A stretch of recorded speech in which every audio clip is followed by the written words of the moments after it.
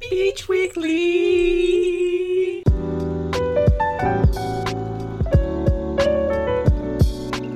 Hey everyone, and welcome to Beach Weekly. My name is Aubrey Balster. Let's get into the news.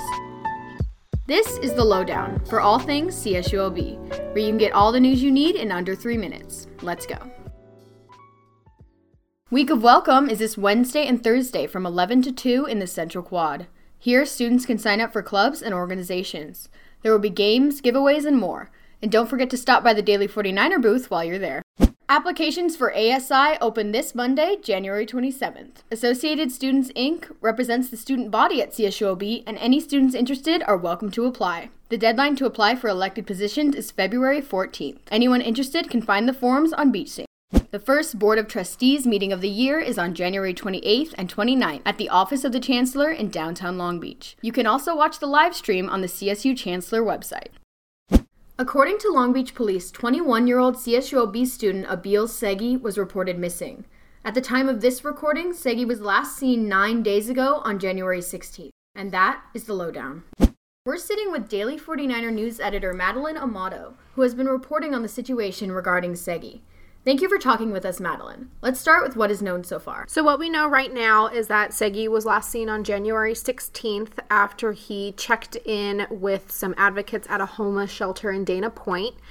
He then went to check into a hotel, and from that point on, it's a lot of question marks right now as far as where he is, why he left. He was last seen wearing a Saints jersey, number 9, black sweatpants, no shoes. He's described as 6 feet tall, 175 pounds, with black hair and black eyes. As of now, he was not enrolled in any classes at Cal State Long Beach, but is still considered to be a student. So is that how he was first reported missing? Did he just not show up for classes, and is that how? I believe his mother actually called in to Long Beach Police Department that he was missing. Details as far as that go are a little iffy. The press release that the police department sent out was not very detailed as far as how he was found to be missing, but it does mention that his mother did call. And along with speaking to his mother, have you spoken to any of his friends here at CSULB? Have they said anything about him? Is this uncharacteristic? I actually spoke with one of his friends. Her name's Yasmin Moussa. She is a master's student in the applied mathematics program here. She had posted up the Long Beach Police Department's missing persons report on her Twitter, and when I reached out, she was willing to talk to me about the situation. She says that Abel is a sweet, kind, and energetic guy. At the time of the interview, she was unaware of his housing situation. It is still in question of whether or not he was actually homeless or just facing more housing insecurity.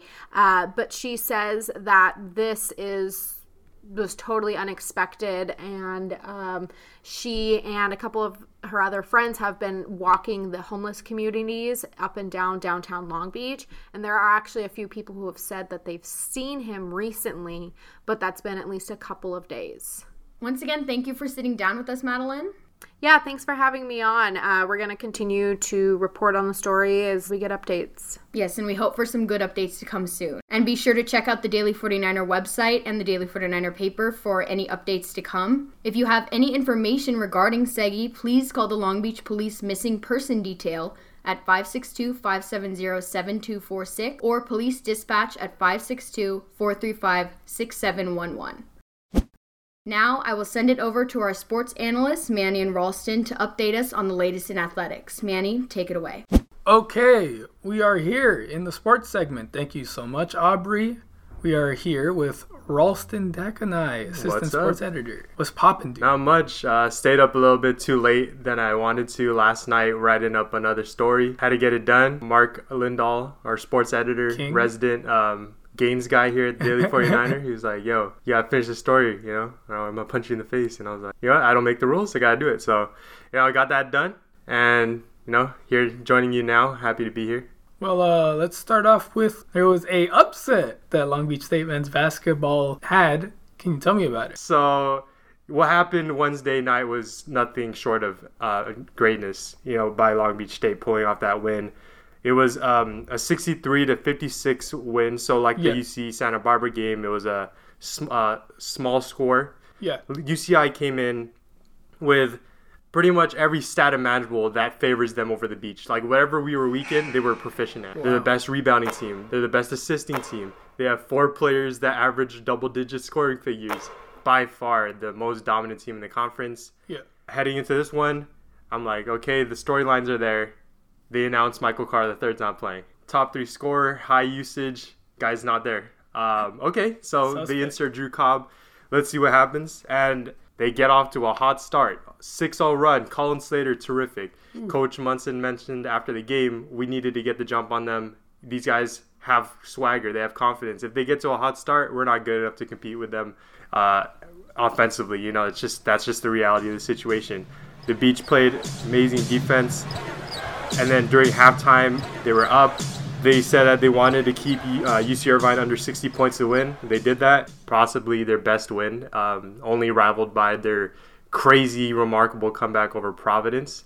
And it was just amazing to watch at the Pyramid. It was the loudest it's been for a home game that I noticed. It was ASI night, so the entire student section was packed. It was amazing. Max DeGase has been good.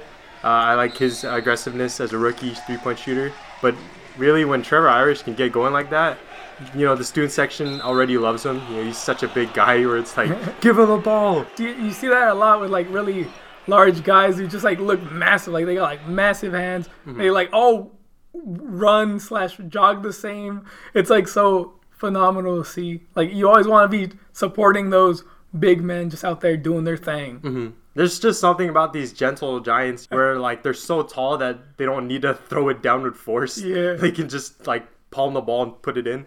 But with Trevor Irish, man, it's just something, like, special to watch. He hit a turnaround. Like I mentioned, he hit his floaters. It's just cool to see someone like that who works so hard get rewarded with moments on the court, especially in front of their fans. Do you have any parting thoughts? No, I'm just really looking forward to UC Irvine. It's a nice break, though. You know, this first week has been hectic covering the team, writing a profile. We get a nice break between now and Thursday when we head over to the SRC Arena to take on the Highlanders. So, you know, it's just been fun to cover this team. Can't wait to continue to see what they do from here. You know, that Irvine game really was not only shocking, but it was just a complete delight to see from top to bottom, from the fans to the players. All right, cool. So what time's the game again?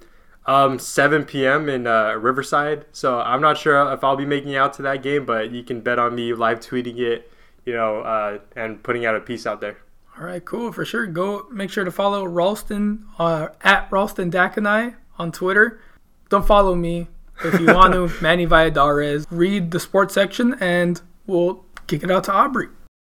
Thanks, Manny. And that wraps it up for this episode of Beach Weekly. Make sure to tune in this Thursday for the first ever episode of Beach Weekly Arts, where we'll be sitting down with local musician Ruben Phillies. Until next week, I'm Aubrey Balster. Thanks for listening.